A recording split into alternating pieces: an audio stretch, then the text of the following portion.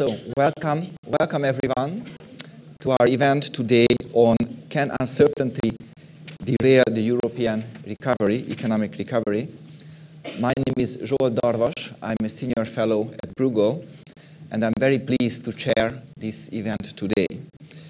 So the key issue is that economic growth in Europe has been in fact outperforming expectations. For example, last year growth was well over 2% per year, while expectations were much below 2%.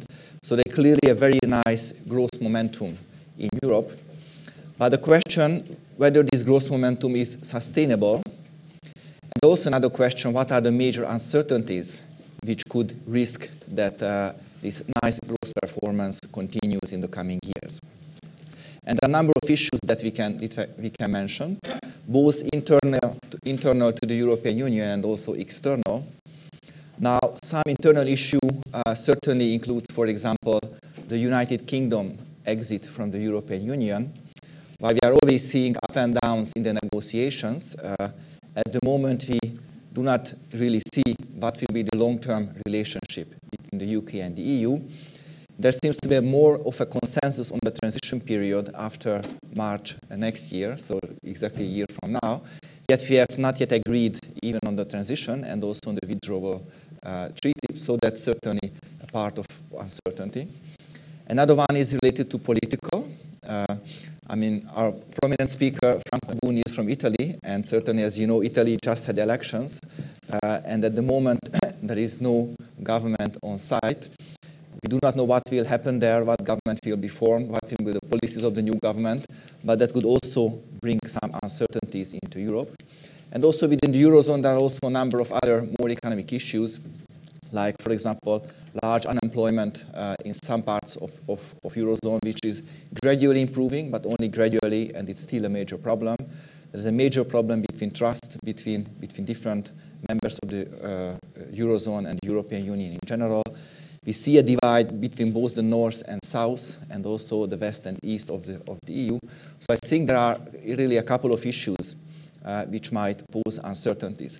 And also outside Europe, certainly the most important issue is certainly the United States trade policy, which we'll also discuss today. So I'm very pleased to chair this panel, which will have three really prominent speakers. Let me start with the lead speaker today, Franco Buni, who is the Vice President of ISPI and also a Professor of Economics at the University of Bocconi. And ISPI has written three reports, one on Italy, one on Europe, and one more on global. And Franco will, I think, give a mixture of messages of these, but focusing on Europe. Then, second in alphabetic order, we will have Maria de Mertis, who is the Deputy Director at Bruegel. And thirdly, in the alphabetic order, we will have Martje Schaake, member of the European Parliament. She already informed us a few days ago that due to other commitments, she will be a little bit delayed, so she might arrive, I don't know, in 15 minutes. But we very much welcome to see her. So first we ask Franco to offer an initial presentation of about 20 minutes. Thank you. And then we will have a discussion with the two panelists, and then I will open the floor for you for questions and comments. Can we go back? Yeah. Thank you very much for having me here. This is really the most prestigious think tank in Europe, and the relationship with ISPI is very good. The title of today's conversation and debate has some relationship to the title of the last ISPI report our annual report on the year before, which is called "Big Powers Are Back. What about Europe?" And clearly, these big powers are the element of uncertainty in a way, because they don't agree with each other. This is a moment of divided words. So this is the source of uncertainty. And the point is, what is Europe going to do in such a situation? Are we going to get more united or more effective or less effective, etc.? You can download this free from the website of ISPI if you want. Now, what are the sources of uncertainty?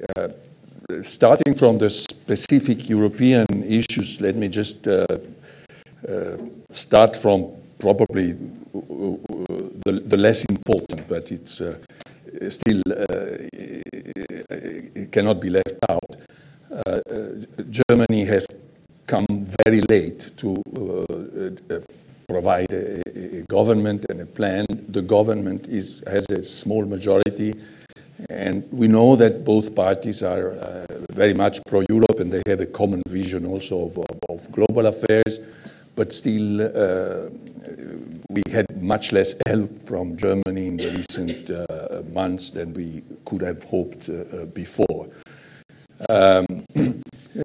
I would also mention the fact that we keep having events, geopolitical tensions that pop up from one moment to the other and attract attention and political concentrations that are not devoted to confront the big problems of deepening Europe, etc. Take the spy affair of Russia that probably will absorb an enormous amount of time in the meeting of these days, while we should take care of different things. There are problems in the Franco-German leadership of Europe, both because their two positions are, I think, a bit different. The French position is more ambitious but more vague, and the German position is much more pragmatic and precise but much less ambitious. So we're going to see what's going to happen.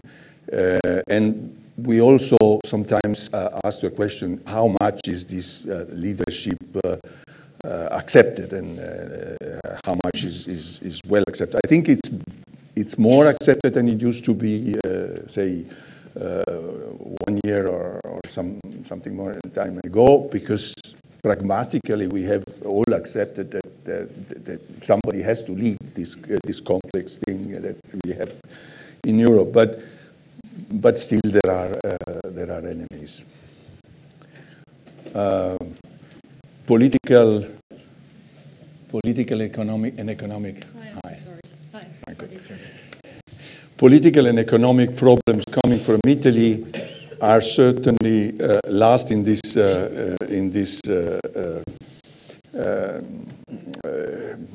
but they are not least. If we have time, we can discuss a little bit about that later. My idea is that most of our problems are really de facto European problems, both because they in part come from defects of the European integration and a wrong relationship between national countries and because Italy is a bomb for Europe. So if we don't solve our problems, I think that many more than Italians will be hurt. If we go to global issues, we could have an enormous list, obviously, and take the whole afternoon to discuss it. I just pick two very specific aspects. One is a point which I discuss a little bit in one of the chapters of this report, which is what happens when you have a situation like today where the economics is fine because basically the global economy is getting into a positive cycle, but the political situation is very bad, and there are a lot of divisions and conflicts and geopolitical tensions. I mean, this contrast is a source of uncertainty, a very big source of uncertainty, I think. It can be solved in different ways, and we don't know how. It's a stimulus in a way to solve things, but it gives a windows of opportunity because the economic situation is positive, and it's a window of opportunity to really take care of the institutional and political things, but also negative loops can develop between these two. And then we have the most relevant topic of today, which is Trump tariffs and protectionism and the danger that growth can suffer from this. Even yesterday, the decision from the Fed was in part commented by saying that, well, things are going fine in terms of GDP, but the consequences of a trade war could be very severe. So this creates also uncertainty. It could create uncertainty also on monetary policy in America, and not only in America. As I said, I've written a few pages here on this contrast between the good economy and the bad politics, and how this can create uncertainty. Well, clearly there is a suspect of a cyclical illusion when this happens, because you're really concentrating on short-term news that are good, even on economics. You don't tend to look in the far future, where there are weaknesses that in a way are consistent with the inappropriate political behavior. So this is a source of uncertainty. And if you look at the official forecasts, economic forecasts for the coming years, they are a bit lower than the ones of last year and the current one. Moreover, there is a tendency to not to use the good economic cycle as a window of opportunity to correct the policies, but quite the opposite, to go for an economic complacency that distracts from the efforts to correct the wrong policies and improve institutions. And so sometimes the question comes, is Europe, which is divided, and global cooperation, which is lacking, are they waiting for the next great economic crisis? This is clearly a very popular question today, which is the major source, I think, of uncertainty, because this is really going back to 2009. And then I just recall the famous fault lines of Raghuram Rajan that in part explain the big crisis that we have now left, and we have now. Are these fault lines, have these fault lines been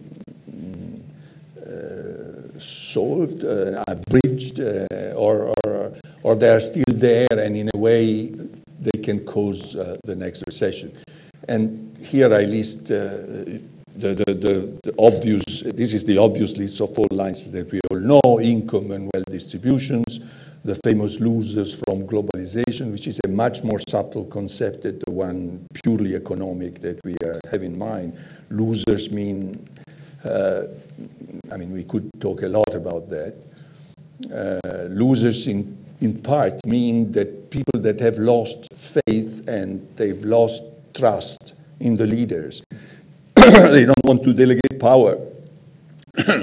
And therefore, big decisions that are far from them cannot be taken effectively, because they don't want to delegate power. And this creates localism, and even among people that are not really victims of globalizations, because they survive very well. And then you have the productivity paradoxes, the secular stagnation. There's an enormous literature there, obviously, and I don't think that even academic research has reached any robust results. So this is a big source of uncertainty for the long term. There's an excessive degree of indebtedness of the world, much different from the one that preceded the big crisis of the 2007-2009, because it's distributed in a different way, it's concentrated in certain countries, and it's shaped in a different way. But still, the numbers are impressive. I mean, the ratio between total debt and GDP keeps increasing, and it's a disaster. I mean, it's a bomb. Sooner or later, we have to do something with it. And the big doubt, according to me, is also why is this debt keeping increasing? What is the most general explanation for that? Well, according to me, quite apart from the fact that it's nourished by extremely expansionary monetary policies that are doing, I think, damages now, right? So we have to be quick in shrinking the excessive liquidity which is around. But this is just a mechanical cause. What is the political cause for this global leverage?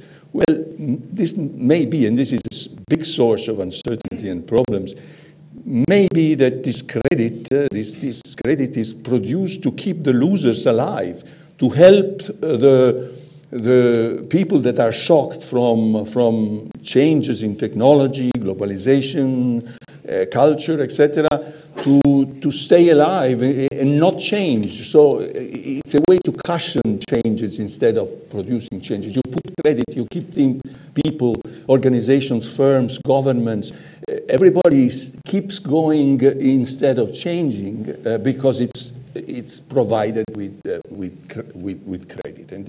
And this, if this is true, then we are really approaching progressively the point of crisis, because you cannot keep, which was exactly what happened in 2007.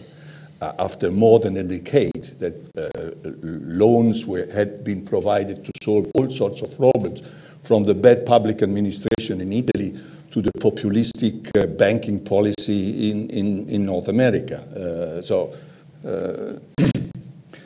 Then we have the usual topic of financial innovation, from cryptocurrencies to simply fintech, or the crisis of the traditional business model of commercial banks and banks in general.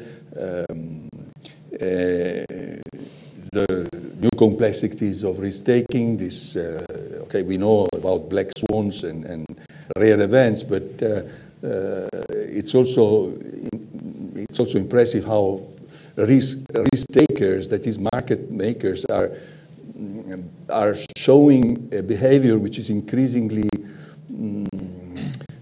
discontinuous. That is, they keep changing their mind from a risk-off to a risk-on attitude in a very discontinuous way, changing completely their mindset from when they are hit by certain information that they interpret in such a way. And it's very difficult to deal with markets, financial markets that are behaving in this way. Then we have monetary policies that are, according to me, in a crisis period, also theoretically, I mean, the relationship between money and prices is less and less evident. And the fact that each country should conduct its own monetary policy, looking at its national situation, with flexible exchange rate, taking care of the differences, is a model very traditional, very orthodox even today. Repeated continuously by central bankers, finance ministers, etc., but I think it's failing because the globalization of finance requires much more coordination between monetary policies in order for them to have any hope to be effective, and probably also some more care about the uncertainty that comes from exchange rates, potential changes in exchange rates in particular. And then we have also sort of an ideological shock. I feel it a lot coming from Italy, but I think that this is also the case in other countries. Sort of an ideological struggle between economists, politicians, and commentators, public opinion that concentrate on short-term stabilization and they want a lot from monetary and fiscal policy, and the others that insist on structural reforms, long-term reallocation of resources. Clearly, we need both, but the equilibrium between the two is very difficult, and in a way, it's a source of unbalance, also politically, that creates uncertainty. A final slide on what is probably the most shocking event of the last week or so, the Trump tariffs, the threatened retaliation by Europe, Trump that threats to put tariffs on cars, and China's reactions. So are we going to have a trade war, and what is going to happen to this economic cycle and growth in general if this happens? Well, obviously I don't have any answer and any reasonable forecast. Let me just, moreover, I think that somebody else will later talk about this with much more competence. Let me just note a few things. First of all, okay, tariffs are impressive, and some of us that are not involved with international trade practically or don't even sometimes think to the existence of tariffs here and there. But non-tariff obstacles have been there for a lot of time and have been increasing in the recent years. And I think that there's a possibility that the current tariff explosion is a consequence of the fact that for too much time we have neglected to take care of non-tariff obstacles. There were, colleagues of mine around the world producing graphs and numbers measuring the degree of non-tariff protection, and this was growing, but nobody would listen to them because that was a subtle calculation made by putting numbers attached to regulations, little subsidies, etc., etc. But this is what really counts a lot. And in a way, and obviously the WTO is totally inadequate to confront a situation which has these characteristics. It's has practically no powers, really, only the power of certain rules. It's totally bottom up, and so now how to cope with such a thing. What I have in mind personally, but I think it's shared by many people, is that we have to exclude an ideological contrast between free trade, intending by free trade total liberalization and protectionism. Clearly there is a way to deal with disequilibria, with differences in more or less temporary differences in cost of producing things, and today also in cost of adjusting to the new comparative advantages that come from globalization and technology. So there are ways to interfere with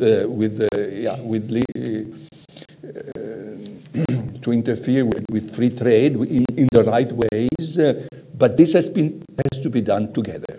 So with cooperation. So this is the crucial point. So we should sort of exclude the fact of going to full cooperation. Doesn't mean working for cooperation and insisting on cooperation doesn't mean to insist on full liberalization. This is an association that also in the communication with the public opinion has to be specified, because for instance, in my country, the idea of having international trade common discourse means to go for total free trade, no care about difference. And this is very, very wrong, and people should understand that quite the opposite. Then there is the role of the G20, which is sort of, I have the communique here of the G20 of the other day in Argentina, and it's really a total hypocrisy. There are two lines on trade, and it says, we reaffirm the conclusions of our leaders on trade at the Hamburg summit. Things have been changing from the Hamburg summit, obviously, and recognize the need for further dialogue and actions. We are working to strengthen the contribution of trade to our economies. If G20 will go for a hiding operation of these issues, the contribution will be negative. Let's remember that in 2009, the G20 was extremely effective in giving also announcements, politically very effective, that there was a general desire not to react to the crisis with protectionism. Today things are a bit different. And then finally the issue of what is going Europe to do. Are we going, we have this delegation of power to the Commission, which makes Europe theoretically much more powerful and effective, and this can be beneficial for Europe, but also for the rest of the world, because you have an actor which has certain values that are well known and can work to get real solutions to the problem, can also act as a bridge between different. But the problem is, will our delegation resist, or is it in danger? Will trade centralization be in a way weakened? For instance, we are hearing about Germany having a lot of diplomacy now with China, etc. It's fine, I mean, but it's fine, very fine. Let's wish all the success to this diplomacy, but it should not decrease the effectiveness of common European trade policy. Also because Germany is highly concentrated in certain sectors, has a very special interest in international trade, has an enormous surplus. And if you put together Germany and China with the big surpluses, I mean, as advocates of free trade, they are sort of suspect of self-interest, obviously. So so it is important that Europe also from the point of view of appearances, I mean, in terms of how it shows up, it really acts as a common. And I repeat, this is for the benefit of Europe, but also of the rest of the world. I think I will stop here because I've exhausted my time. If you want, maybe later on the question and answers, I don't know if I have some other slides that look at the dossier that are opened to confront these uncertainties. So what is Europe doing on the various fronts, and a few observations on specific issues, and maybe also something on Italy if you are interested. Thank you. Thank you. Thank you very much, Franco, for this very thoughtful introduction to these really important global issues. And I think it's indeed, you stopped just the right time for a distinguished member of the European Parliament, Martje Schaake, if I pronounce your name correctly. We are very pleased to have you here. You have been a member of the Parliament since 2009 in the ALDE group, and you serve in the International Trade Committee, and also are the ALDE spokesperson on transatlantic trade and digital trade. So we're really interested to hear your views on what you're thinking about the potential for the US-Europe or even a global US-China trade war. How do you see the negotiations which are certainly going behind the scenes? What impact that might have? What should be Europe's response?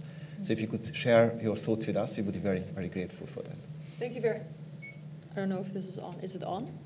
Yeah? Oh, it's a nice mic. Thank you for having me, and I apologize for coming in a bit late and for having to leave a little bit early. It's slightly chaotic days. We just had local elections yesterday, so I had to go back and forth to the Netherlands. And we have found the country even more fragmented on the local level than we already saw it in the national negotiations for a four-party coalition. So maybe that's a perspective to keep as well, all these local national developments of a political landscape that's fragmenting while big decisions have to be made that, in my opinion, require a strong core of centrist parties, ideally, that can work together, that are willing to work together, and that can convince the people they represent that big steps are necessary. Because I think that that's the context in which we should see the challenges that Europe or the EU or both are facing. And I'll zoom in on trade happily. This morning we had an exchange of views with Commissioner Malmström, who had literally just landed from Washington. And I'm myself very careful to, yeah, right? There is a Zoom, yeah.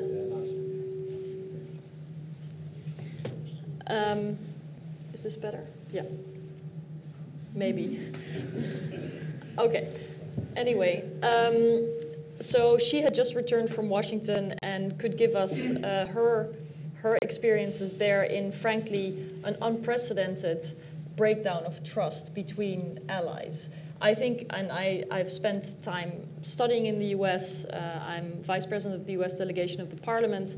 I've been committed to seeking a solid outcome of the TTIP negotiations when they were still ongoing, but it's safe to say that my transatlantic heart is bleeding. What is going on in Washington and how hard it is to read what the thinking of this administration is really actually quite damaging to liberal democracies and our credibility and our ability to stand up to some of these big challenges. And I think it is painful and at the wrong time. So it is very important that we respond wisely.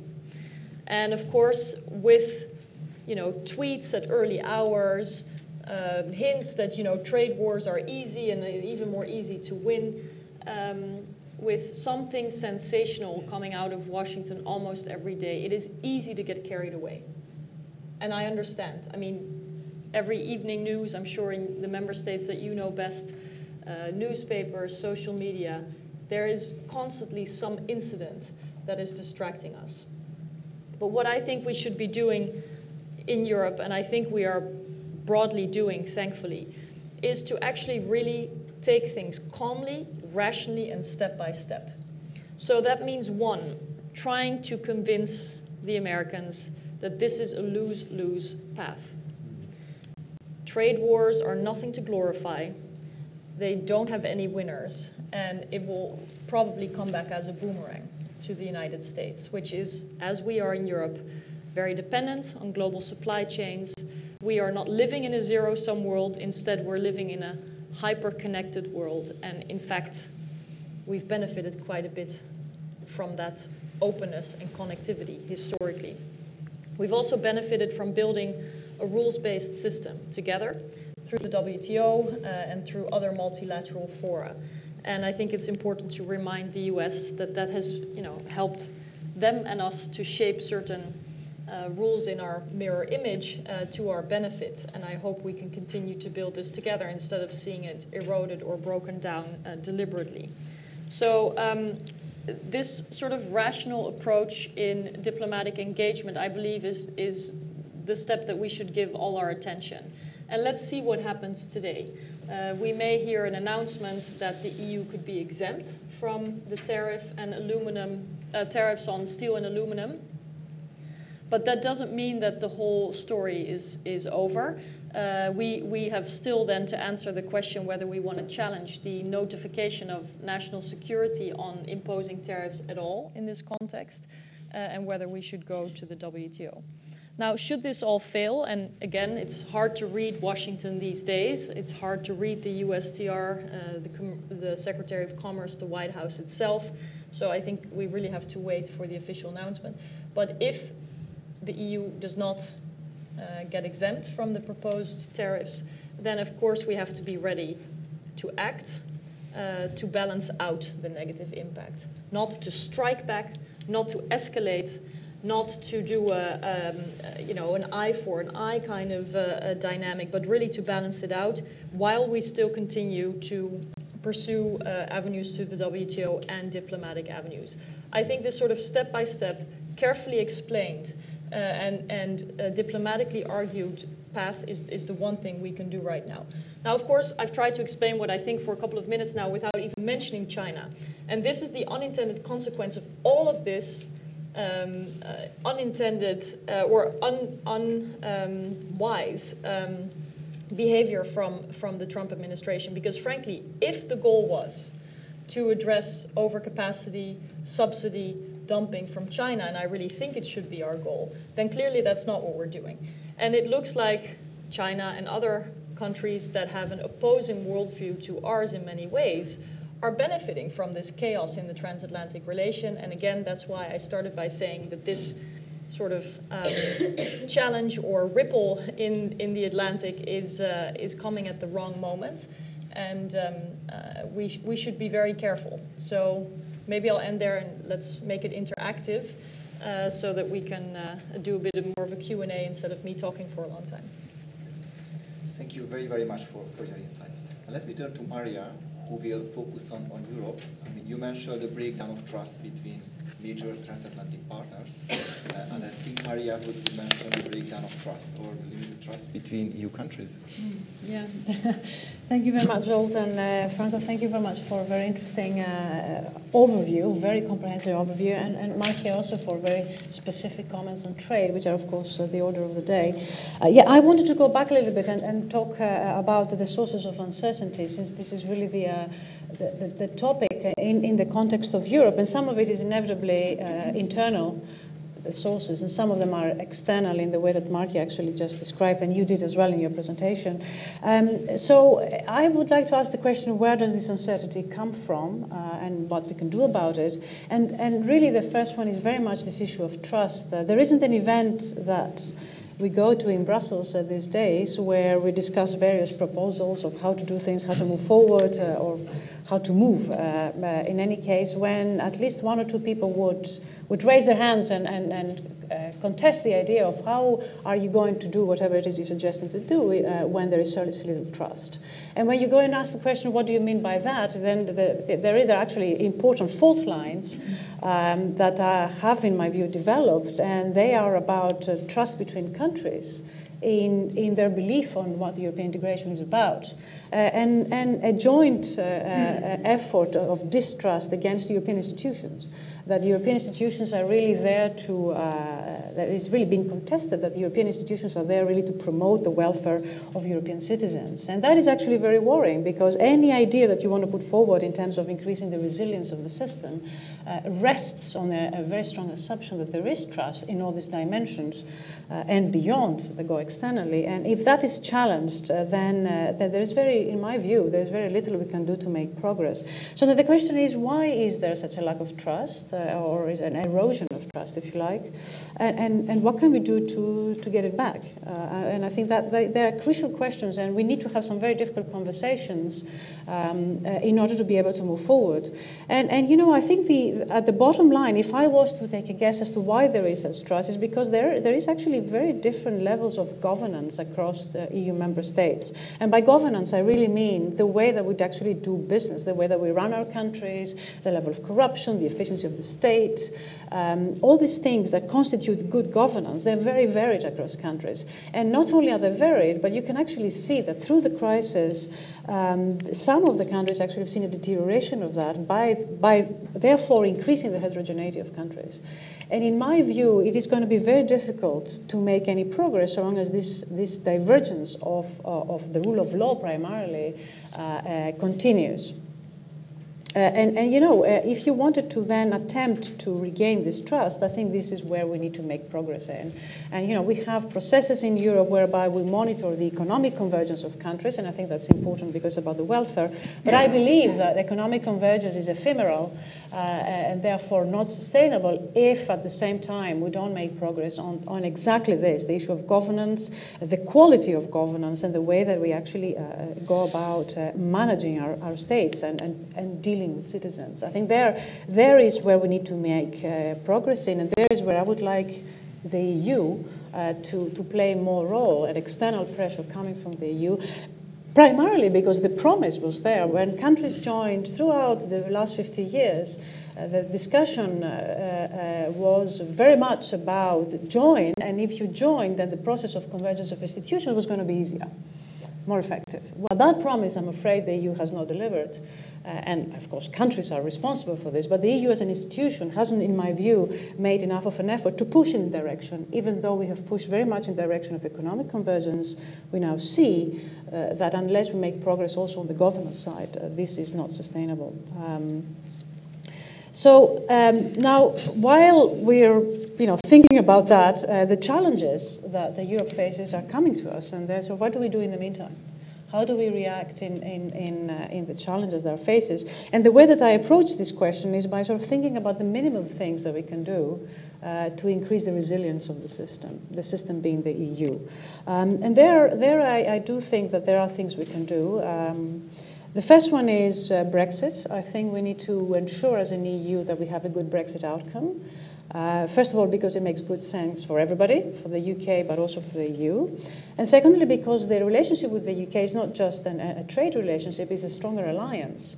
If we don't get that right, it means that we don't value our alliance. And therefore, I think that would be extremely counterproductive in our ability to live peacefully in the future. So nurturing the alliance is the primary reason why I think we need to have a good Brexit outcome, let alone the economics behind it.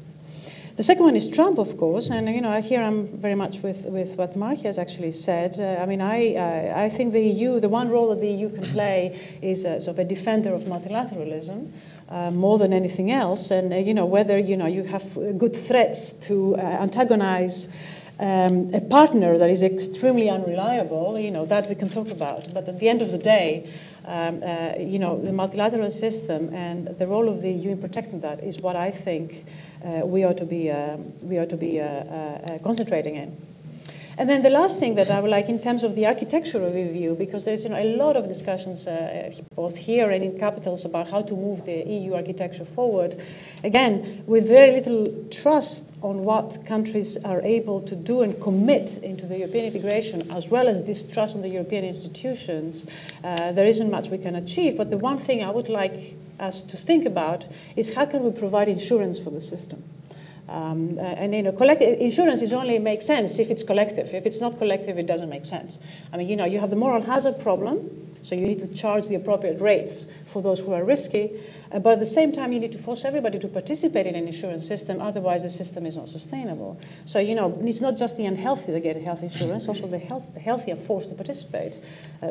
Also because they might become future customers of insurance, but also because then you really solve the problem of adverse selection. This is, in my view, the way we should approach European architecture.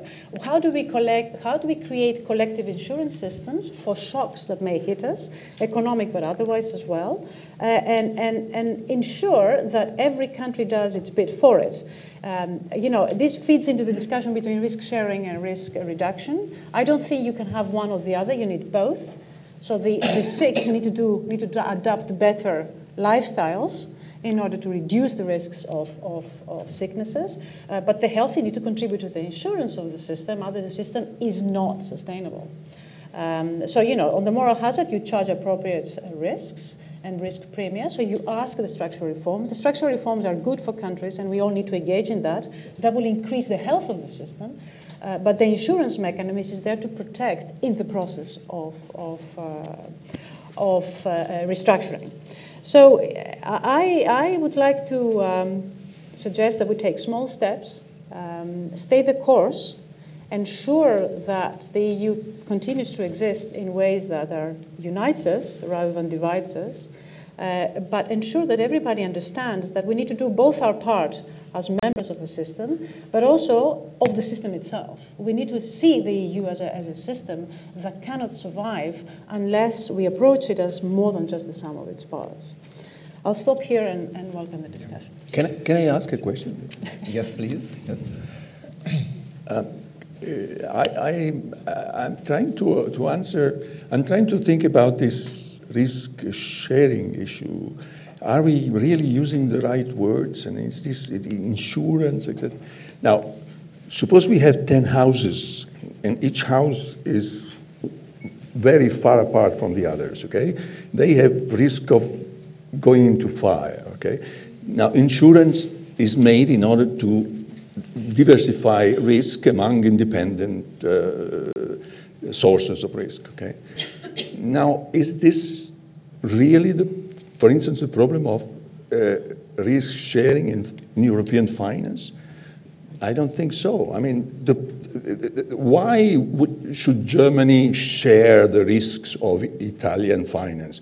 Obviously, coupled with sufficient control on what Italy does, as insurance companies do. Well, because if Italy goes into fire, there is contagion. I mean, this is, and the contagion is very, very deep.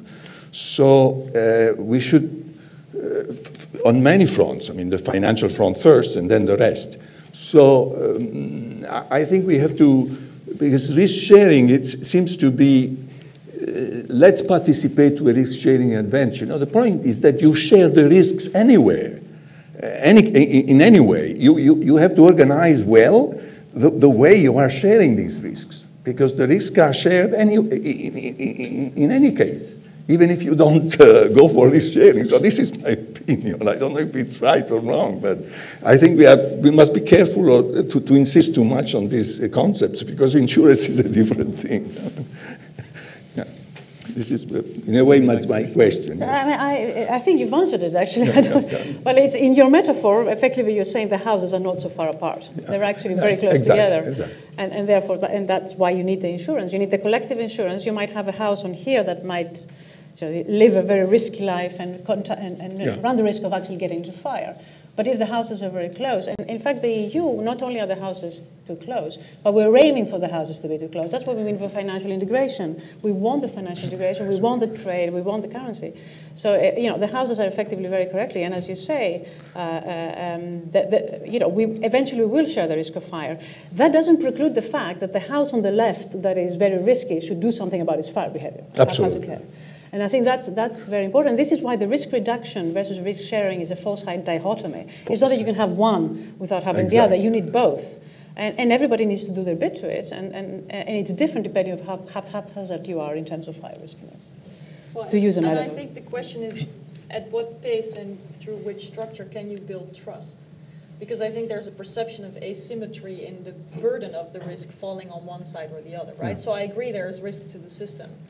But the question is really, how can you systematically sort of build that trust back up instead of going in this downward spiral? And my frustration, I guess, is that we spend so much time looking at whether the neighbor has invested in the foundation enough that we don't see the sort of global challenges to all of us as well. So I agree that because we live in the same village, we're exposed to the same challenges, but we should also look at the sort of broader perspective, metaphorically, the country, for example, and see whether the sea is rising.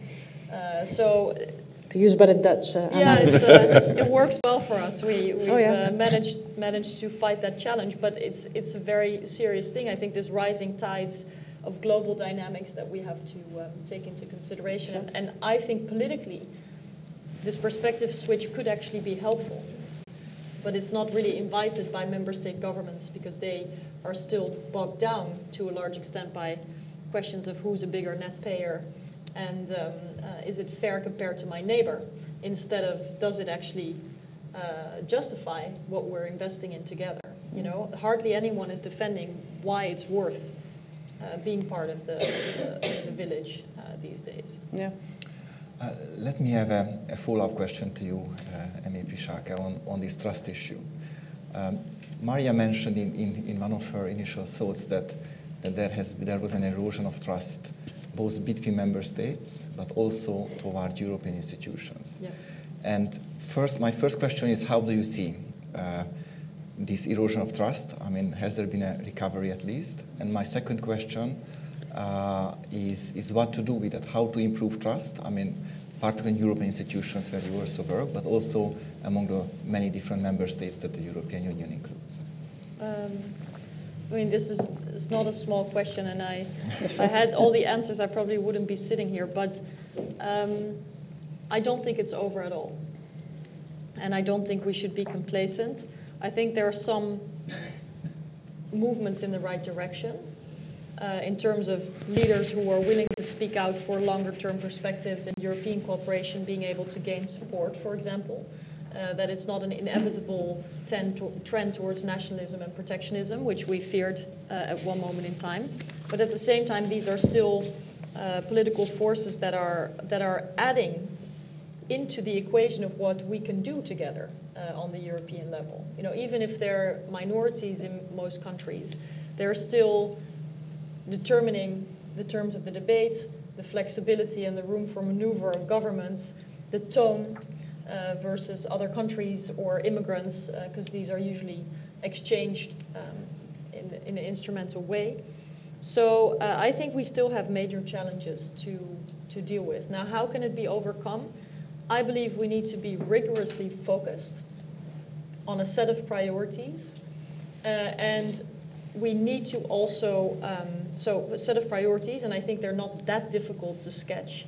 I think there are a couple of issues from migration and asylum to climate change to economic growth to defense that are necessary to tackle, and you'll find a lot of people agreeing with that.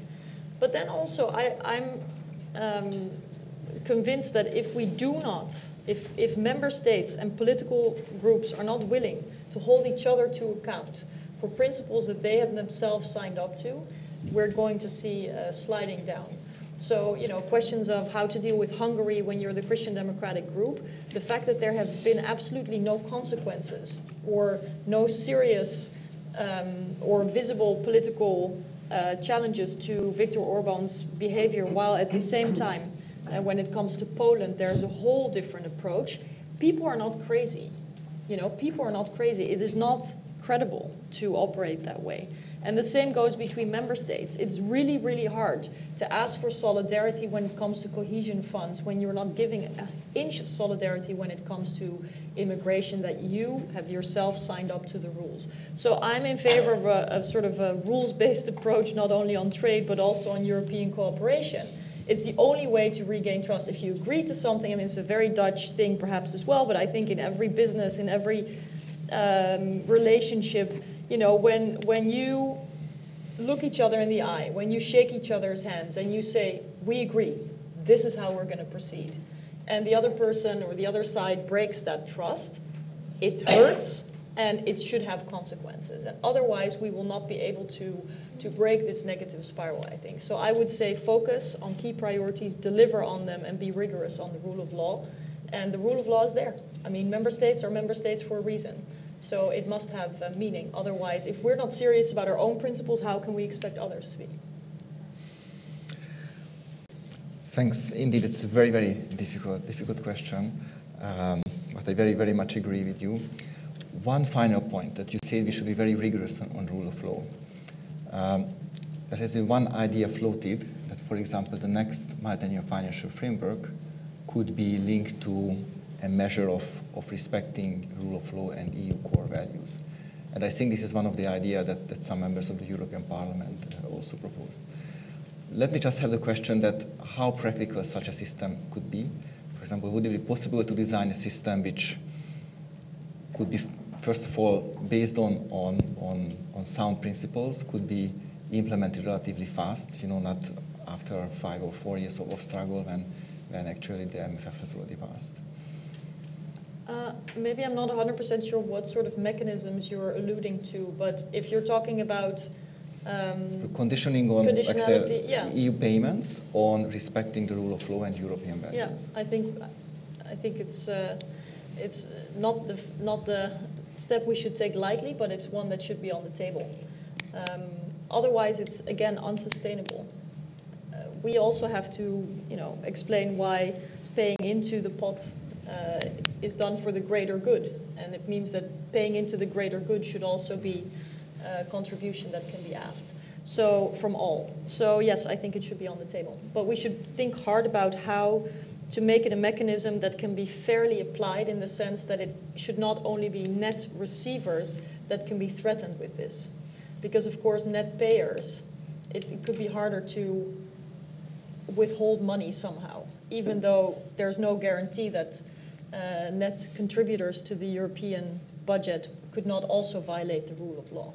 So you want to think about a mechanism that cannot be seen as inherently discriminatory towards the net receiving countries. I think that is one thing that is important for the sense of solidarity throughout. That's a very, very good point. Maria, would you like to? But if I may, okay, so for any design of rule system, you need to have the punishment, but the prevention is much better, if you ask me. Sure. And I, quite frankly, I think where I think we all really need to make some progress is find a way of encouraging the promotion of the rule of law, monitoring and controlling for it. You would always need the threat of the punishment, and how to design that, of course, is is useful and important. But I think that, we have, to give an example, an analogy, if I may, we have the macroeconomic imbalances procedure that has really helped countries monitor certain indicators that are relevant for economic convergence and for economic health in general. Now, there's a lot of discussion as to whether it has been an effective process or not, but what it has to is simply because we have an annual frequency with which we impose this process, countries really aim to fix the numbers which are beyond the indicators as indicated. Why don't we do something like that with the MIP? We have the Copenhagen criteria, which are accession criteria. There shouldn't be accession criteria, they should hold all the time. That's right, it's not that you can sort of pass the criteria and then everything is fine. You should always strive to do better in issues of governance. And this is why I think governance is really at the source of why there is mistrust. There is this, if you don't respect the rule of law all the time, this is where people are just not going to look you in the eye and just shake your hand and actually mean what the shaking of hand means. So I think the problem is that we've already seen sub-zero, so we can't really start with a neutral starting point anymore. I mean, we've already departed the point of, there is a set of criteria, and if you violate them, there will be consequences. The point is that there's, I think, not enough consequences to blatant violations of the rule of law, and there's not a political will to attach consequences. Yeah. And it's not just about Poland and Hungary. It started with Italy, with the ownership of media by Berlusconi. I mean, lo and behold, he made a return. But these kinds of systematic challenges to the rule of law have already gone unpunished, let's say. Sure. And I think the Copenhagen criteria or the acquis already has the standards that countries should adhere to. I don't know if we need anything new. I just think what's lacking is political will to enforce. Sure. Sure. So let me open the floor for questions and comments. I mean, we covered a very broad range of issues from Donald Trump to East-West divide to Italy, Eurozone, trust. So please, when you intervene, please first introduce yourself and try to be brief in your question or comment. Let me first start with some non-Bruegel people, if possible, because I see my Bruegel colleagues in the first. Quick. Two questions. I'm Christine Hattin. I'm professor at Aix-Marseille in France, and also I do research in Cambridge in US. The first one is transatlantic relations. I'm also very concerned, but I was wondering what is the official reason Trump administration gave you? And I wonder, since the exemption have been granted to Mexico, Canada, Australia, Japan, the big picture for US is Korea and military deterrence policy. And when you see when Trump came last summer and his main goal was NATO, to know what the EU would do with the budget for NATO. Steel industry is critical, so I'd like to know why you don't link with the military discussion at NATO. That's the first question. The second is,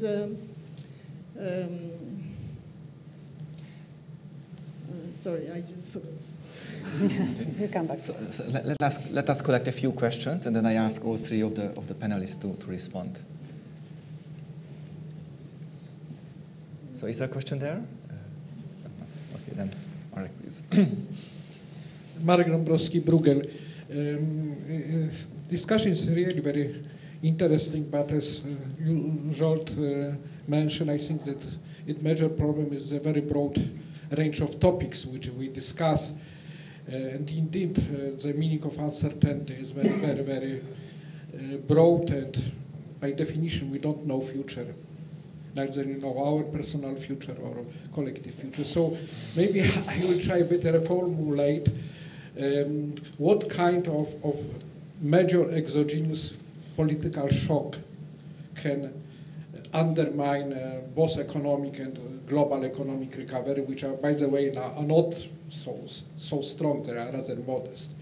One of the factors was extensively debated. This is, I would say, Trump trade policy, and not I would say because this is the headline of the days, but I think that this really looks like strategic change in the trade policy of the largest economic and political power in the world, and also because the WTO institutional architecture is pretty fragile, and I think its resilience to this kind of shock is problematic.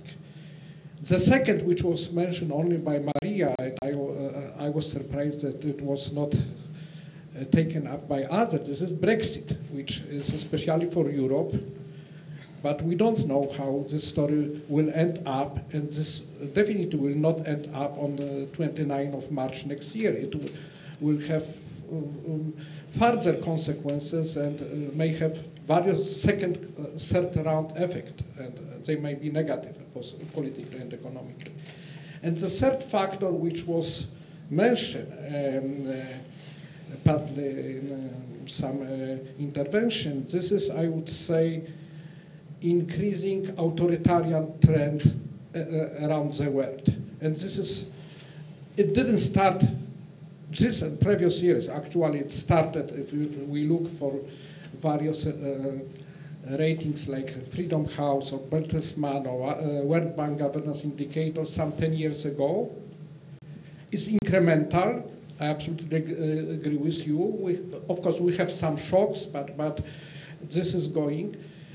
And this relates both to Europe, but also outside Europe. And sometimes are not easy to catch, because in this kind of ranking, some countries are already considered as authoritarian, but very often the degree of authoritarianism increased. Let me give one example. Is China, which was never considered as a democratic country, but I am personally afraid that the kind of constitutional changes which are now introduced, they will increase political uncertainty, what China can deliver both in terms of regional, global security, but also in terms of attitude to global economic order. There is dominant view that this is, regardless what will happen internally, China will be major pro-globalization force. I am not so much sure. In my perception, this is rather return to some sort of Maoism in terms of ideology, in terms of and it's unclear what can it bring in terms of global economic order, for example, in the next 3, 5, or 10 years. Thank you very much. Thank you. Please. Francesco Badia from Bruegel. A lot of right stress from the panel on governance, respect of law, trust.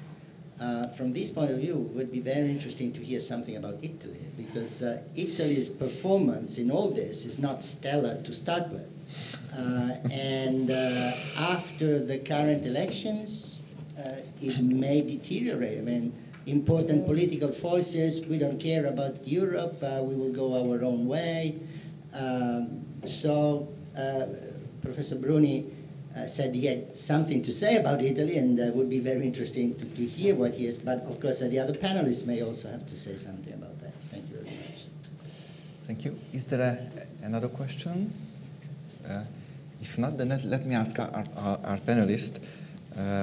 Maybe I would start with MEP Schaake and end with Professor Bruni on perhaps Italy. But of course, if any of you would like to comment also on Italy, feel free to do that.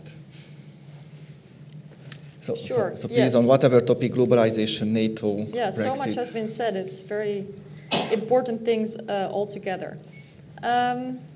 Maybe I'll start with Italy, actually, because I think if we really push ourselves, we can wonder, is this the product of a lack of trust, or is it, starting lack of trust? I mean, I think the fact that the five-star movement could grow so fast is really because people thought anything but, the established parties. And I think that explains part of the trend we see in multiple countries. And we really have to ask ourselves why. And I say this as someone who serves in political office, and we face this competition of newcomers all the time. So I think the lack of addressing serious problems in Italian politics before has led to where we are today. Now, of course, we'll have to see how it plays out going forward, but perhaps the carrying of responsibility will lead to some reckoning, either with positive surprises or negative surprises, but at least that's one of the things that is possible once you're in elected office, is to be held accountable, right? So let's see where it goes. I've seen very mixed signals from my colleagues in the European Parliament. Some easy to work with, some I would fear for what the impact could be. But I think you're right that Italy has been a challenge for Europe in many ways. I will leave the economics and politics for those who know better, but also in areas like sanctions, vetoes on EU sanctions, for example, vis-a-vis Russia for the bombardments in Syria, are something that I have thought was a big mistake. The challenges to bring Italy on board for Iran sanctions have been something that has disturbed me quite a bit. So I think there's understanding of the challenges of an unstable or isolated Italy from the past, and probably even more so going forward with a new set of actors having to take on huge responsibilities and challenges with an agenda that doesn't necessarily suggest that they're up for that challenge. Then on the question of sanctions, the national security argument, and why or should it be tied to the NATO budget? I think what you see there is the fact that the US is invoking a national security reason to impose sanctions is actually very controversial. So it would be politically unwise for the EU to step into that frame and connect it to NATO payments and whatnot. I think the whole idea is to challenge the labeling of national security as a reason as such. So that may explain why that hasn't happened to that extent, although of course it's been mentioned that to mention to invoke the national security argument vis-a-vis allies is not appropriate. So it has been referenced in that sense, but not in a sort of quid pro quo kind of way and tying different files together. Maybe just one word on Brexit. Of course, many things we couldn't mention here. And it is clear that Brexit is another one of those big chapters of pain. But perhaps also tying it to the question of Italy, one of those examples where a lack of trust, a fueling of fear, has led to more than just political gamble or protest votes, but has really shown that votes, ideas, words matter. And in that sense, I believe that both the election of President Trump and the vote for Brexit and the unfolding chaos that is happening every day has been a wake-up call to some in Europe. And so it's not because I want to look for silver lining, but I think you can see that it has brought people closer together in some areas, because the realness of what these protest votes could lead to has become painfully clear. And so maybe that's the best thing we can take from this, is to avoid further lose-lose situations from being so frivolously invited as they were in the case of Brexit. I think it's extraordinary that this is how easily the country and thereby the continent has gone in this direction. Thank you very much. Maria? I just on Marek raised this issue of what major political uncertainty could be the next shock. And that's, of course, a very important question, because also if you believe that insurance is the way forward, we need to sort of what kind of events do we want to insure against? And I think that's a very important question to ask. I actually believe that populism and all these political issues, of course, are important, but immigration is an issue that we haven't thought of as much as we ought to, I think. If you think about the deal with Turkey, and the 3 million people that are in the other side of Turkey, and what Turkey is doing in its part to deal with the issue of primarily refugees, and what this could be if the relationship with Turkey doesn't proceed, what it would mean for Europe. I think that's a political thing that we haven't thought of. And that is on top of the migration waves that we're seeing from other parts of the world, which are non-war zones. These are not refugees, these are economic migrants, that are here to stay with us for the next 30 years. And I don't think we've had either the tradition, simply because Europe has never been a nation of accepting people, it has been a nation of sending people away. So this is a recent historical event. But there are people that are wanting to come to Europe, and they will continue to want to come to Europe for many years to come. Are we prepared for something like that? What would Europe need to do to help these destination countries develop, but at the same time integrate people as they come? And I think that because it will have societal repercussions that are difficult to sort of design an equilibrium for. So that's something that we need to prepare for. So in terms of shocks for the future, I think this is a very important one. On Italy, I mean, Francesco, you are the Italian here, you know much better than I do. One of the biggest disappointments in this election is the young, actually. How it is the young that have actually been the Eurosceptics. In the British case, it's not the young, it's the old. Some of us say, oh, just wait a few years and we'll come back and it'll be fine. In Italy, we have to wait a lot more because it is the young that have turned against the EU. And of course, there's youth unemployment in Italy, and that justifies that. But actually, talking to young people in terms of how they see Europe, that's really the big disappointment in Italy. And how do you engage with the young? How do you engage with the next 40 years of Italy, effectively? But isn't this engagement also through social media and sort of big question marks about how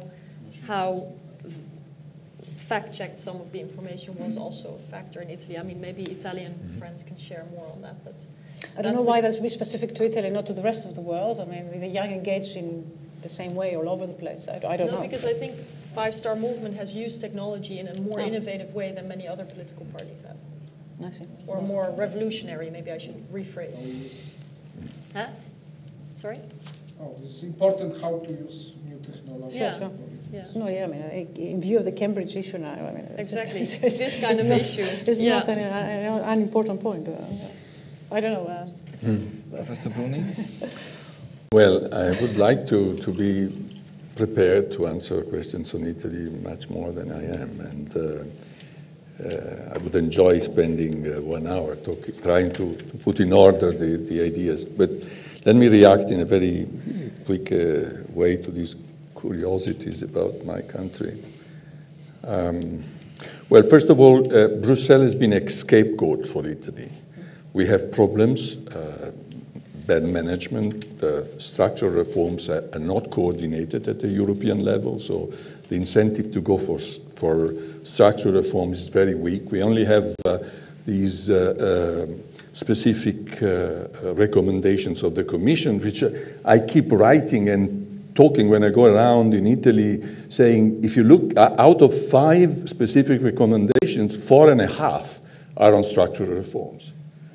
Only half of it's on fiscal prudence, etc. So when you talk about austerity imposed by Brussels, just look at they care about schools, about laws, and in fact, if you look at the legislation that in Italy has gone on and has improved a lot the country recently in terms of human rights, in terms of many important. I mean, much of this has been inspired by Europe. We were late in complying with European rules, and this was a big force for the government to push the legislation through the parliament. So Europe has been extremely important for it, but the problems are there, and everybody thinks to Europe as a scapegoat for them. So when you go to Brussels, it's to get something instead of bring something, and this is what. But this is not only for Italy. I mean, I think that other countries are behaving the same thing, so that the construction of Europe loses something instead of getting something. I'm sorry. On the 5-star movement, I mean, here the discussion is very delicate, and I'm not sufficiently expert to. But let me say a couple of things. First of all, they are much more flexible and much more. Let's say, able to enter into some kind of an agreements with much more reasonable people than is normally thought. They are not neither extremely right nor extremely left. They are a strange group of people. They are extremely diversified inside. There are really criminal. I don't want to exaggerate, but in a way there are inserts of criminal people, especially in the recent vote. There are old fascist people that, for instance, are ruling Rome. This is a group of people that have really fascist roots in the tradition of politics in Rome. But there are also people that come from the left, from the Social Democratic Party, and in a way they have a big merit because they have absorbed the discontent in Italy that could have gone in much more radical directions. So I think that something can be done, I hope, with this group of people. There are many young people that are, I think, in reasonable good faith, totally ignorant often, but also open to cooperation. And the problem is that nobody is really there to cooperate with them because the weaknesses are also outside them. I mean, the Social Democrats are in a very strange situation, very divided and unable really to deal with the Five-Star Movement, which would be the solution, I think. And on the right, you have Berlusconi and the fascists. So it's really hard, not so much for the Five-Star, but for the others.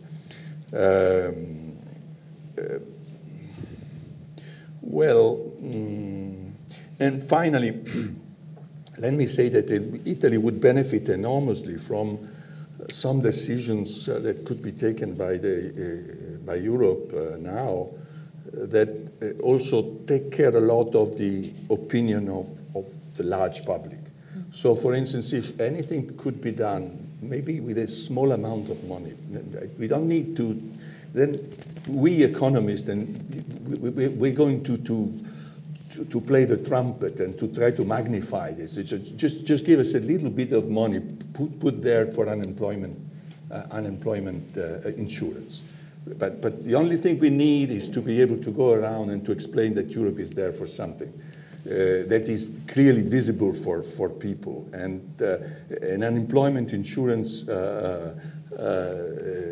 device, facility, may be very small, but can be, I think, usefully publicized in Italy to get more trust in European. And obviously, another front where it's urgent to make progress is migrations, because there we are really victims of injustice. So we have to feel and to be able to sell to our public opinion the support of European affairs. So let's hope that we can get, in this sense, a little bit of. And in a way, this is also a reason why European authorities now should look at highly technical issues like banking union and all these things. I'm a financial economist. I would like to give all my attention to these affairs here. But I feel like a citizen that I have to take care of other things, because other things are much more. The Europe of banks is a disaster in terms of publicity. I mean, if I go around and talk to the issues that I know better, you know, they will just shut me down. So we need to receive some messages that are more, and in a way, dealing with the problem of the Eastern countries. It would also be a nice piece of news. On the migration front. On the migration front first. But can I ask you something, just to understand, because I understand the question of, a small symbol or gesture rather to Italy, but my sense was that around the earthquake there has been quite a bit of mobilization, that there is this thing called Globalization Adjustment Fund, which as a liberal I'm very critical of, but in any case it exists. There is a youth unemployment scheme. Absolutely. So what more did you have in mind? Do you think that the numbers are too low? Is it not sold well enough? Is there something new needed, basically? You have to probably unify a bit this and communicate it much better. But this is the problem of Europe. Look, when I go to my students and I explain that we have bailed out Greece, Cyprus, Ireland, Portugal, Spain, and I put on the whiteboard the numbers involved, they feel impressed, because so Europe has been providing common goods and common insurance in a way. We have helped ourselves reciprocally in some way, but nobody really talks about that. There's no sensation that Europe is there really also to help each other, and we, in spite of the institutions we have that are still a bit immature from this point of view, but we have done a lot. Now people should be informed, and Italians in particular need to be informed about that. By the way, the five-star movements have denied the fact that they are enemies of Europe. They for instance, somebody like ISPI, somebody like me, or my institution, ISPI or Bocconi, that are notoriously extremely pro-Europe, attract a lot of interest by them. We keep getting phone calls, visits. They ask to be invited by us. They want to learn. Some of my colleagues receive some of the five-star guys, and they take notes on advices. So we can work with at least some of these guys. We have to discriminate them. We can work. But the problem is that something has to come. Europe cannot just wait that Italy helps itself. I mean, we have to move But you know what I think would be a good challenge? For you to teach your economy lessons with all those bailouts to Dutch students and see what questions they ask. Yeah. This is what it's about. Yeah, exactly.